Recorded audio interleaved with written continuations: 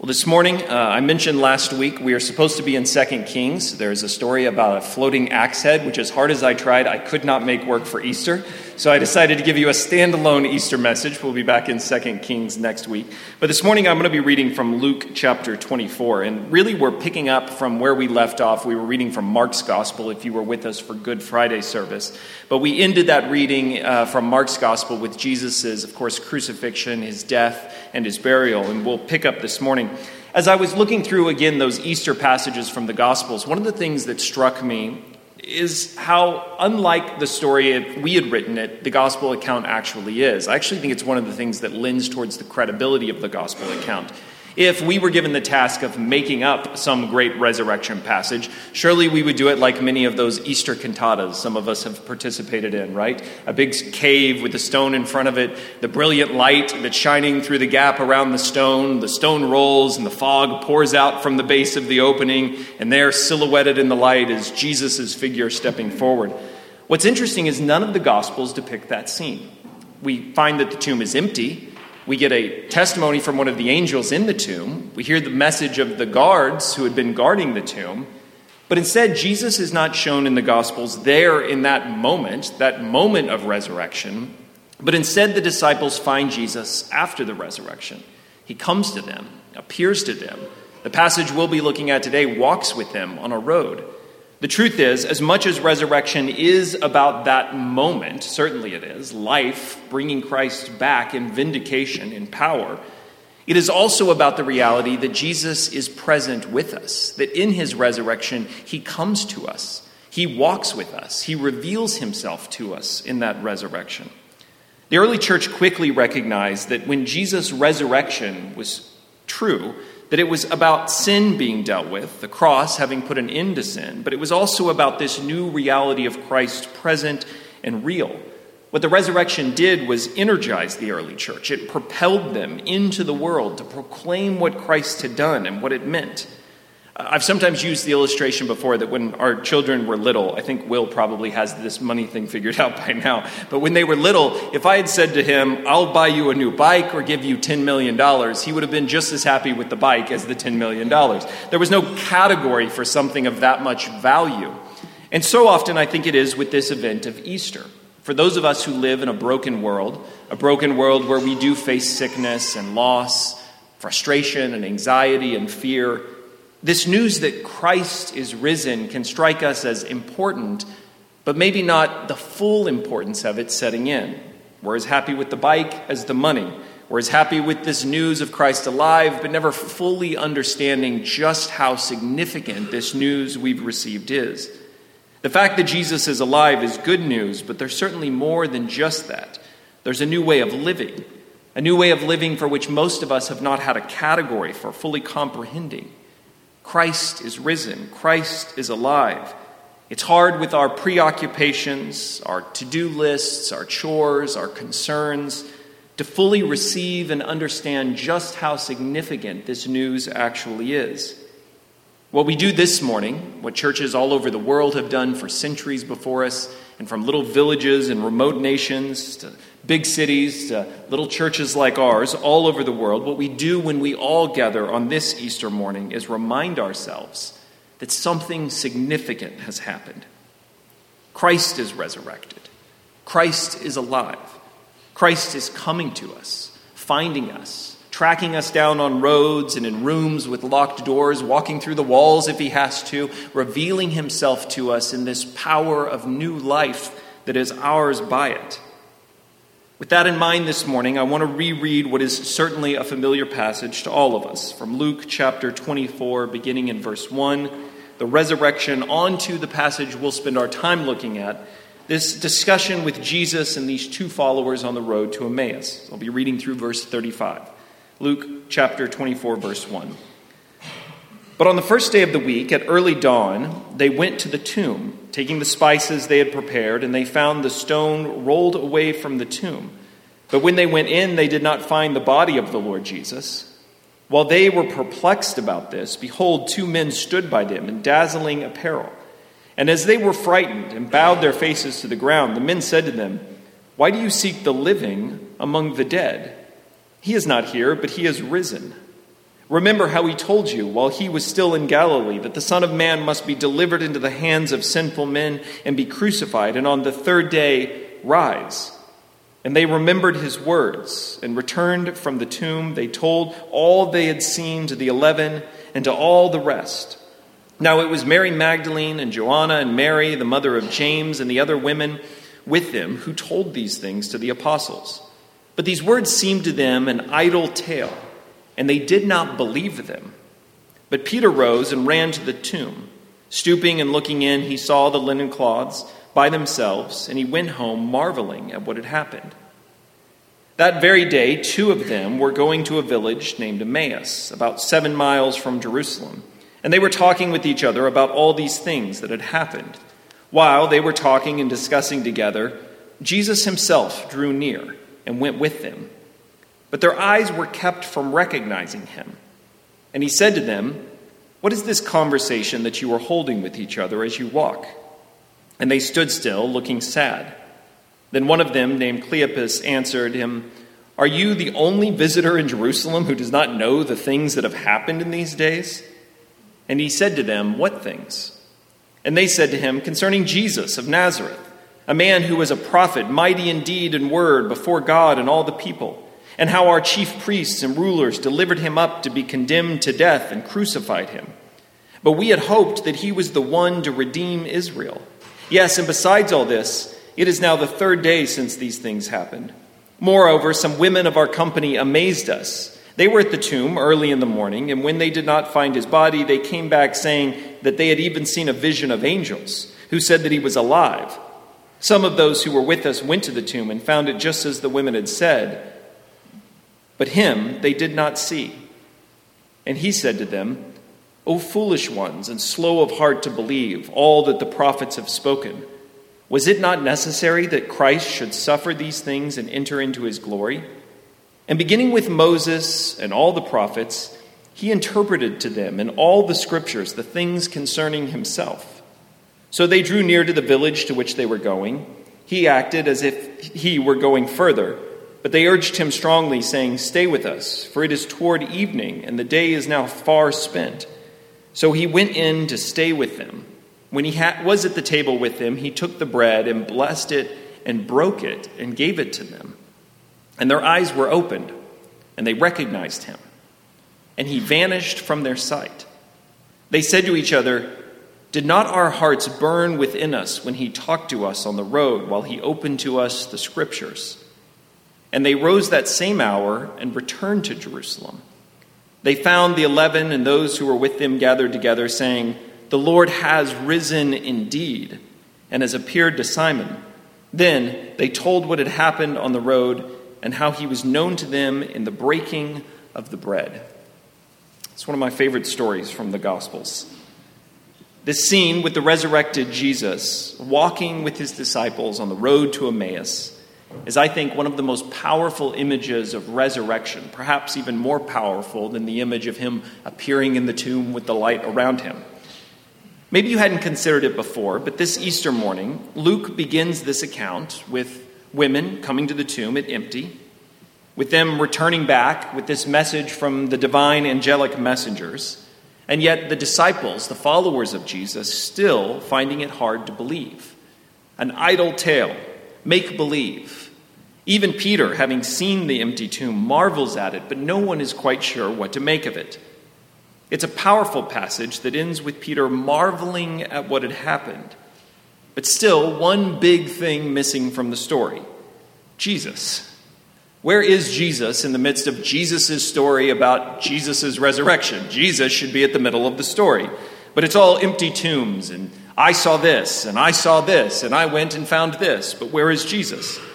I got to thinking this week about if I were Jesus, what is the first thing I would have done after resurrection? Which, by the way, is not a particularly good way to read the Bible. If I were Jesus, what would I do? So I do realize today is my birthday, but it's a little hard to say today's about me when you recognize it's supposed to be about Jesus. Anyways, if we were resurrected into new life, certainly we would rush immediately to our disciples, and here I am, look at me. Jesus seems to do something strangely different.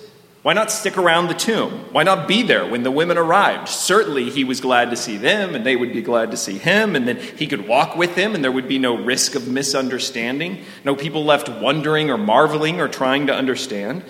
A big surprise, and everybody gathered together, a celebration. It struck me, though, that Jesus does something entirely different. He shows up to two of his followers. These two men on the road to Emmaus are specifically described, not necessarily as one of the 12 apostles, but one of those who had been following him, who knew his teaching. He shows up to them, walking with them for this journey, 7 miles from Jerusalem to Emmaus. He walks with them and talks with them, and yet they do not recognize him, although they know him well. We aren't entirely sure where ancient Emmaus was, but this 7-mile journey in the ancient world would have been a long one, a day's walking. An average man walks about 3 miles an hour, but the terrain that dropped from Jerusalem down those 7 miles to Emmaus would have been difficult. And so it is, these two men with Jesus spent the majority of the day walking. They left Jerusalem, apparently having learned about the testimony of the women on the third day that the tomb was empty. But they left, like the other disciples were, having not seen Jesus, having not proved out the story, but perplexed and confused, and as the passage specifically says, sad, disappointed. They headed for home, having had all of their ideas, their expectations dashed. The Messiah they hoped to deliver Israel had been put to death, and to make matters worse, his body was now missing. Who knew what had happened? But certainly, they concluded, it was not what they expected. Luke tells us they were talking with each other about all these things that had happened. What really struck me this week is that Jesus' first resurrection act in Luke's gospel was to intersect these disciples in their disappointment, in their hopelessness, in their trudging back home, confused and misunderstanding. Back to whatever ordinary life they had been doing before Jesus had come along, before they had followed him to Jerusalem for that Passover, whatever life looked like before they had found what they hoped was the Messiah, they now went back to. It's probably God's intention that they would not recognize Jesus on the road. Certainly, it seems, the way Luke records it, that they weren't allowed to see him, to recognize him. But that irony is pretty profound. They had lost so much hope, had been so disillusioned by what they had hoped for and now had seen ended, that even when Jesus stands before them, they cannot, in that disillusionment, recognize him, recognize the resurrected Jesus there with them. We can hear of Jesus' death, his resurrection, even know that Jesus is with us, and yet the truth is, as we journey, as we walk, so often it's true as well. This presence of Christ, this risen presence of Christ, can be something hard for us to recognize. We look around and find ourselves by the events of this world, like the events of that one, confused and disillusioned and frustrated. Life does not match our expectations, not what we imagined how it would go or how it would work. And though we understand that Christ is with us, sure, Christ is risen, how easy it is for us to miss him, to not see him, to overlook it. Jesus doesn't immediately say, "Hey, it's me, I'm here with you." Instead, Luke tells us he began to open the scriptures and teach them. And he began with Moses and all the prophets, and he interpreted to them in all of the scriptures the things concerning himself. Could you imagine a conversation like that?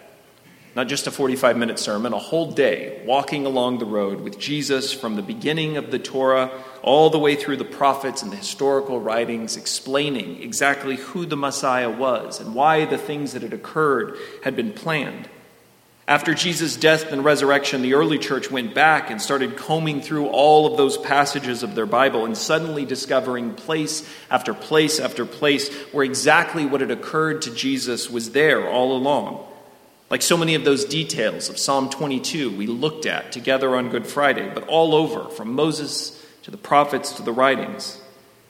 That's what Jesus did with his disciples. Unpacked it to them, showed it to them, took them back to the things they knew, the things they had learned, the things they had been grown up hearing in synagogues and memorizing from parents. But somehow, in the disillusionment of that day, had lost, had misunderstood, had not fully recognized. He points out how all of those things they knew in their youth were true now, even though it didn't seem true to them. We read that as he taught them, they said, their hearts began to burn within them. Many of us who have come to follow Christ know that language. To hear of Jesus and what he has done for us, to recognize what it means for us, to feel within us his Spirit coming, convicting, burning within our hearts. I pray every week that that's the experience that we have together. As we turn to strange passages like 2 Kings and floating axe heads, as we will next week, and think, what in the world does this have to do with life? That something about it, as it did with Jesus and those disciples, brings us back to him. Something within our hearts begins to burn within us as the truth, the reality of it sets in.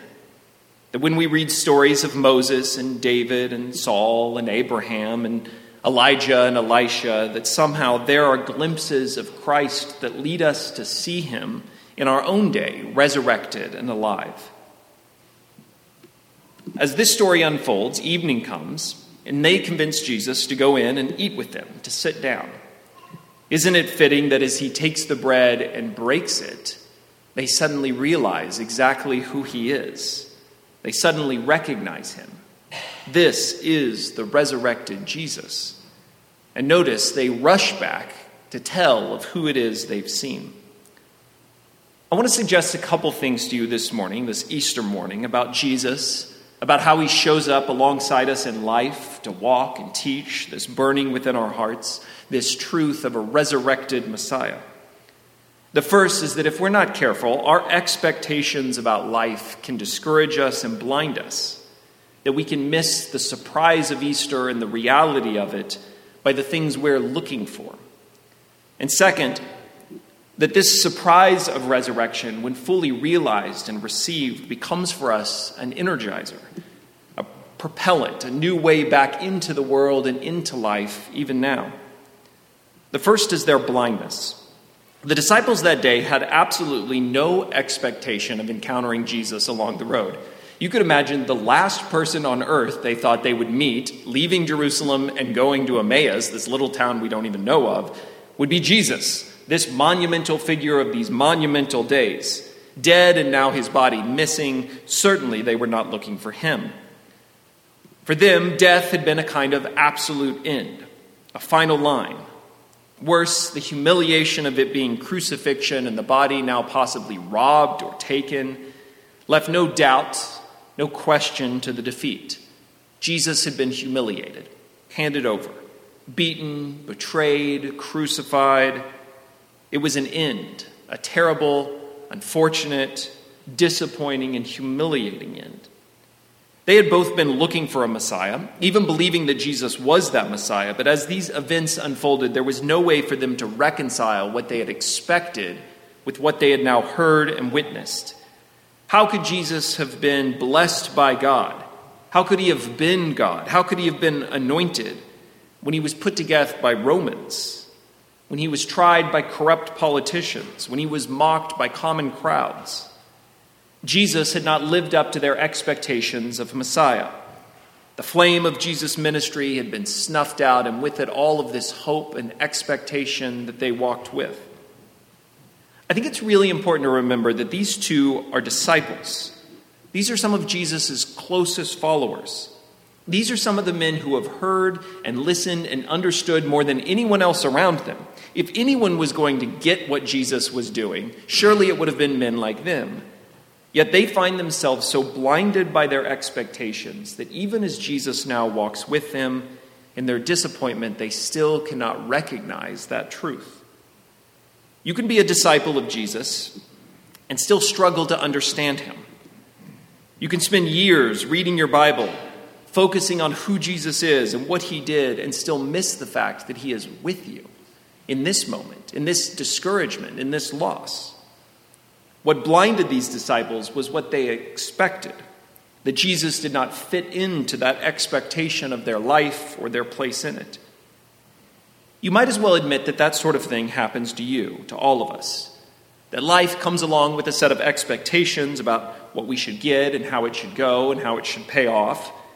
And that when we find those expectations dashed, it's those very times that we begin to feel that God has abandoned us, That perhaps God is not who he says he is, or not as involved as we thought he was.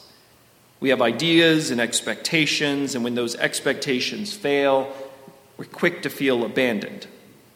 How ironic, because Jesus came and found these two, the first two to receive the resurrected Jesus, the very ones whose hope had been lost. Is it not often that way? That Jesus comes to those who are hopeless. That Jesus comes to those who are most confused. Those who had believed so much before and now find themselves struggling to even understand how it's possible. And there, Jesus begins to teach and walk, and the fire within their hearts began to burn again. The trap of our expectations and theirs is that it has a tendency to narrow our view on life. We set forward an image of what would be good and begin to measure everyone and everything against that image. Life is good when that image is fulfilled, and life is bad when that image is not fulfilled. The only room or space we leave for God is him helping us do that thing that we're expecting him to do. What we miss, of course, is the thing God is doing, the thing that does not fit into our image. Resurrection, life, where it looked like death. And so Jesus says to them, "O foolish ones, and slow of heart to believe."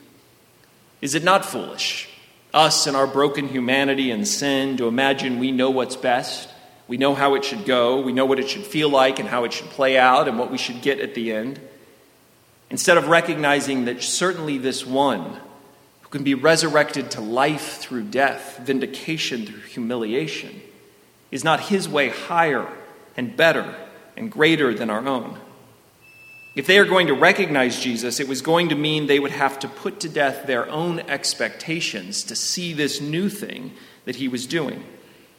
Following the true resurrected Jesus was going to mean letting go of the world the way they saw it, the world the way they evaluated it, the world the way that it pitched it to them, the propaganda, the messages, the marketing, the slogans, to put it all to death and look again for the first time at who Christ is and what Christ had really done. Resurrection had raised the man who had been put to death, but resurrection to put to death the ambitions and expectations of all men once and for all. That's to say, the resurrection so changes the way that we understand the world around us, what's possible within this world, that how would it not change our own expectations of it?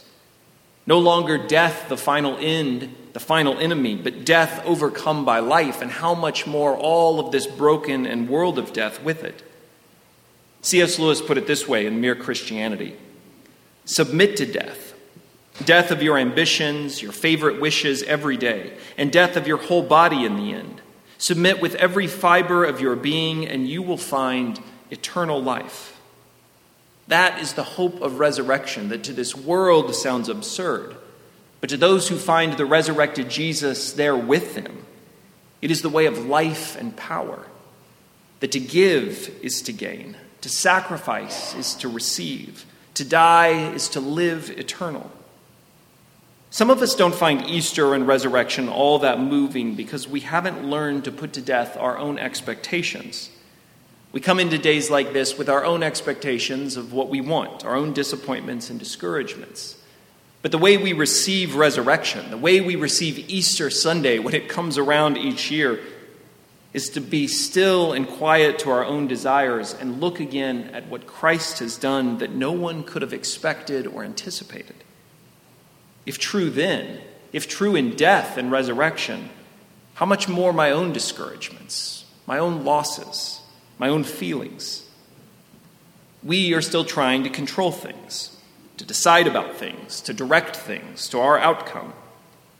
But the resurrection forces us into a position of receiving. What else can you do with news like this? You can't leverage it for some promotion at work. You can't use it to make some investment and get ahead.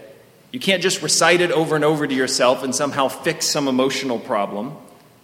The resurrection forces you, like these disciples, to listen, like Peter, to marvel, like these women, to wonder fully what it means. It forces you out of your expectation and into a position of amazement. Resurrection means stepping into a world that now functions entirely differently than what you had previously lived in or thought. The truth is, that's an incredibly hard thing. I'm well aware, easy for a pastor to say on Easter morning, resurrection changes everything. And hard when it comes to tomorrow morning and work days and another week and bills due, tomorrow tax day, hope you got your checks in the mail. Doesn't seem like Jesus changes everything. Honestly, how might this world be changed if we really did believe in resurrection? If we believed in it with the kind of certainty we believe in gravity, with the kind of certainty we believe in coming death and inevitability, that life and resurrection life is as real and true as anything. Living forever would surely begin to quiet some of our own desperations. Eternal life, resurrection life, would begin to change the way we think about here and now. It would give us a kind of patience, an ability to relax into things that right now feel difficult, that Jesus is walking with us, showing us the way through death into new life, an empty tomb. Jesus' resurrection doesn't end in defeat, but what it does is it brings new life to those who are willing to look for it, to see it. It begins to change the way we live into this world. Take things like greed, how petty it now seems to accumulate, when simply by faith we are given life and riches with it. Or the futility of violence, the violence that put Jesus to death, when the righteous are vindicated and brought right back to life. Control and power. Whenever weakness is vindicated, the weak shall inherit the earth, the meek shall inherit the earth. Reputation, fighting for our own positions in this world, and yet Christ is given the reputation even as he is mocked by the crowds. Fear that the disciples lived in, with the door locked behind them, and yet Christ walks through it and makes that fear seem almost silly in the context of his resurrection. Everything that had gone wrong and seemed dashed, suddenly now right. Everything which had been done for the claim of evil, God had actually used for good. And so it is, as this news of resurrection begins to set in, just how much changes about the way we see this world and live in it. By this hope of resurrection, Jesus hadn't just sidestepped that pain or suffering, but he had transformed it. He leaned into death. He leaned into his poverty, leaned into his humiliation, his loss and isolation. And he transformed it into the very thing that God uses for life, for hope, for resurrection. When you say that you believe God raised Jesus from the dead, you are saying something that quite literally changes the way the world works, that turns it upside down. Everything that this world expects and looks for, everything that we struggle against, the pain and the suffering and loss, are no longer what they appear to be, but now changed because of his resurrection. And resurrection opens our eyes to being able to see it, to live it. The hardest part of Easter is trying to find the right way to say this point that doesn't just feel like another spring tradition. Christ is risen. He's risen indeed. But if you really believe it, then everything within us is changed, the world itself. One of my favorite quotes every Easter is from N.T. Wright. He has a book called Surprised by Hope, which captures this unbelievably life-changing reality of resurrection. He writes, "Left to ourselves, we lapse into a kind of collusion with entropy. We acquiesce in the general belief that things may be getting worse, but that there's nothing much that we can do about it anyways. But we're wrong. Our task in the present is to live as resurrected people in between Easter and the final day, with our Christian life, corporate and individual, in both worship and mission, as a sign of the first and foretaste of the second. That resurrection is not just about today, but a new way of living in this world." Do you notice what happens when these disciples finally realize it? When they finally understand what this means for Jesus to be breaking bread with them? It was nighttime. Remember, they convinced Jesus to stay because they said it's too late in the day to keep walking. Stay with us here. So as they all gathered together for an evening meal, the sun already setting, they suddenly realize it is Jesus. And as Jesus disappears from them, what do? Make their pallets and head off to sleep. It's late. They turn around and rush back to Jerusalem. They've spent the entire day going downhill from Jerusalem, an entire day's journey, and now they pack everything up at sunset and under darkness and night rush back to Jerusalem to tell the other disciples what they'd heard.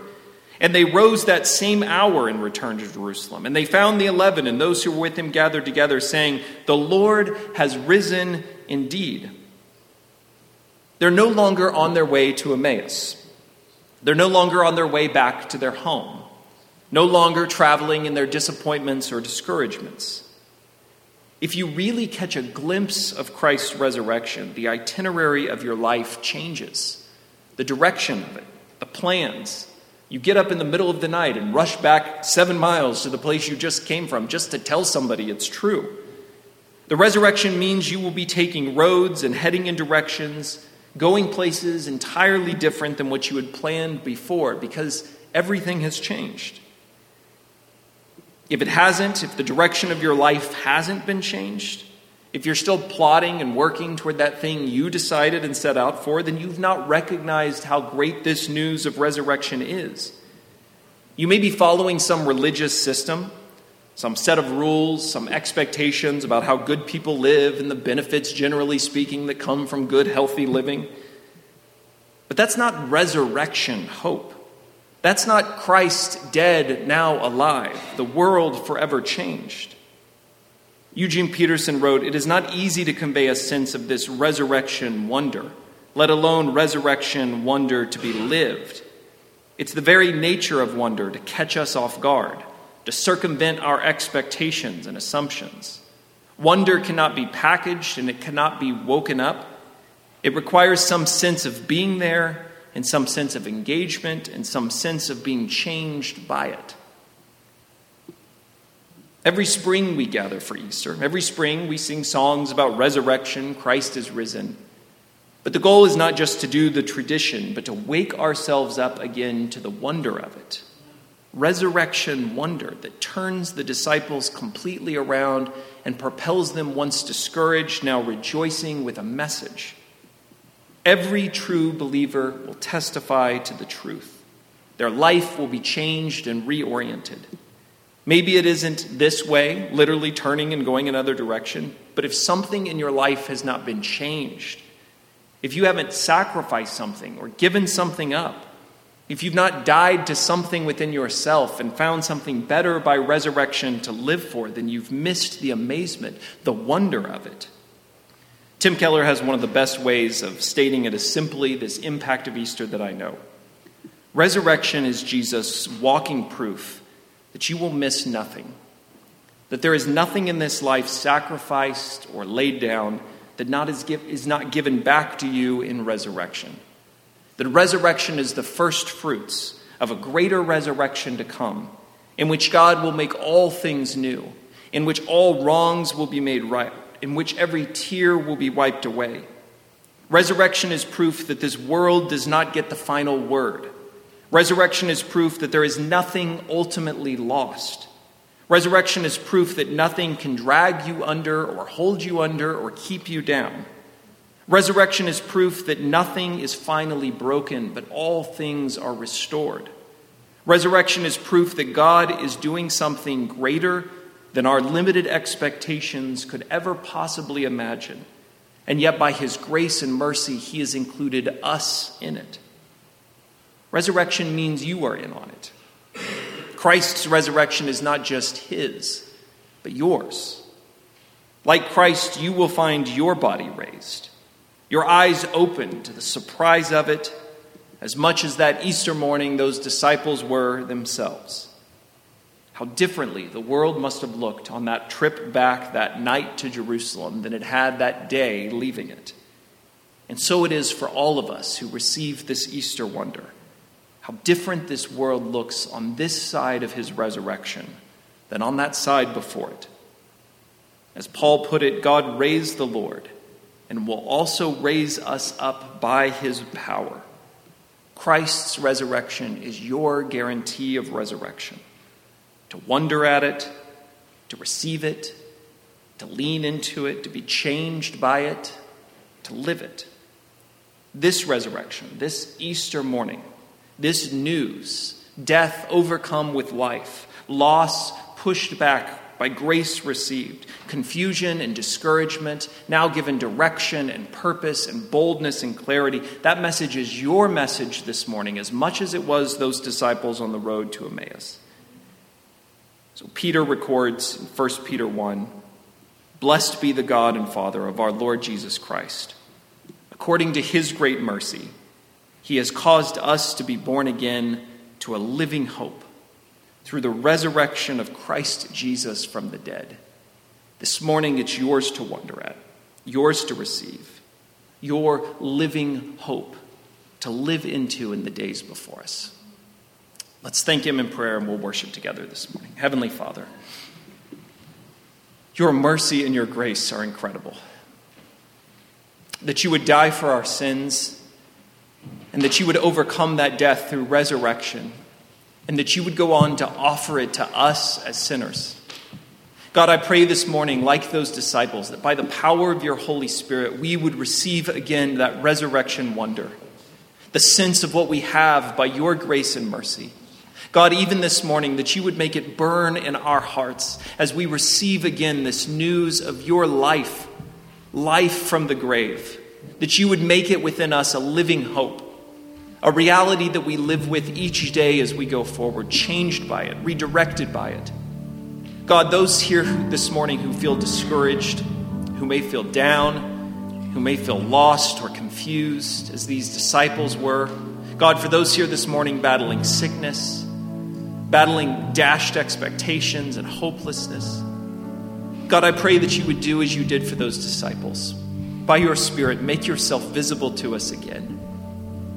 Put in our hearts the fire of your good news, your gospel, that we might see you, that we might feel your presence with us, that we might again receive this news as you broke that bread, as we did it Friday together, that we might recognize you in a place and in a time in our life where we least expected it, that in the midst of death, you bring life. In the midst of discouragement, you bring hope. In the midst of loss, you bring grace and mercy. In the midst of sickness, you bring healing. And so it is we worship you. We rush out from this place like those disciples, declaring to all that we find, you are risen indeed. You are alive. This world has been forever changed by it. So this morning, let us join with all of those churches all over the world, all over history and time itself, who declared this truth into a world that may have mocked it and misunderstood it, but in it they found your power at work for new life, life now and life to come. So we join with them this morning and declare, you are risen indeed. That your gospel is good news to whoever would receive it. And this morning we receive it again ourselves. Come, Lord Jesus. Pour your Spirit out into our hearts. Give us resurrection wonder anew this day. That we would live it. That we would be changed by it. That we would find new boldness. That we would not be like this world, but we would rise above it as your followers and disciples. And we would bring to it a message of hope, a message of salvation, a message of life in the midst of death. We worship you this morning, Lord. Pour your Spirit out on us as we worship you this Easter morning again. Christ is risen. He is risen indeed. Let's worship him together this morning.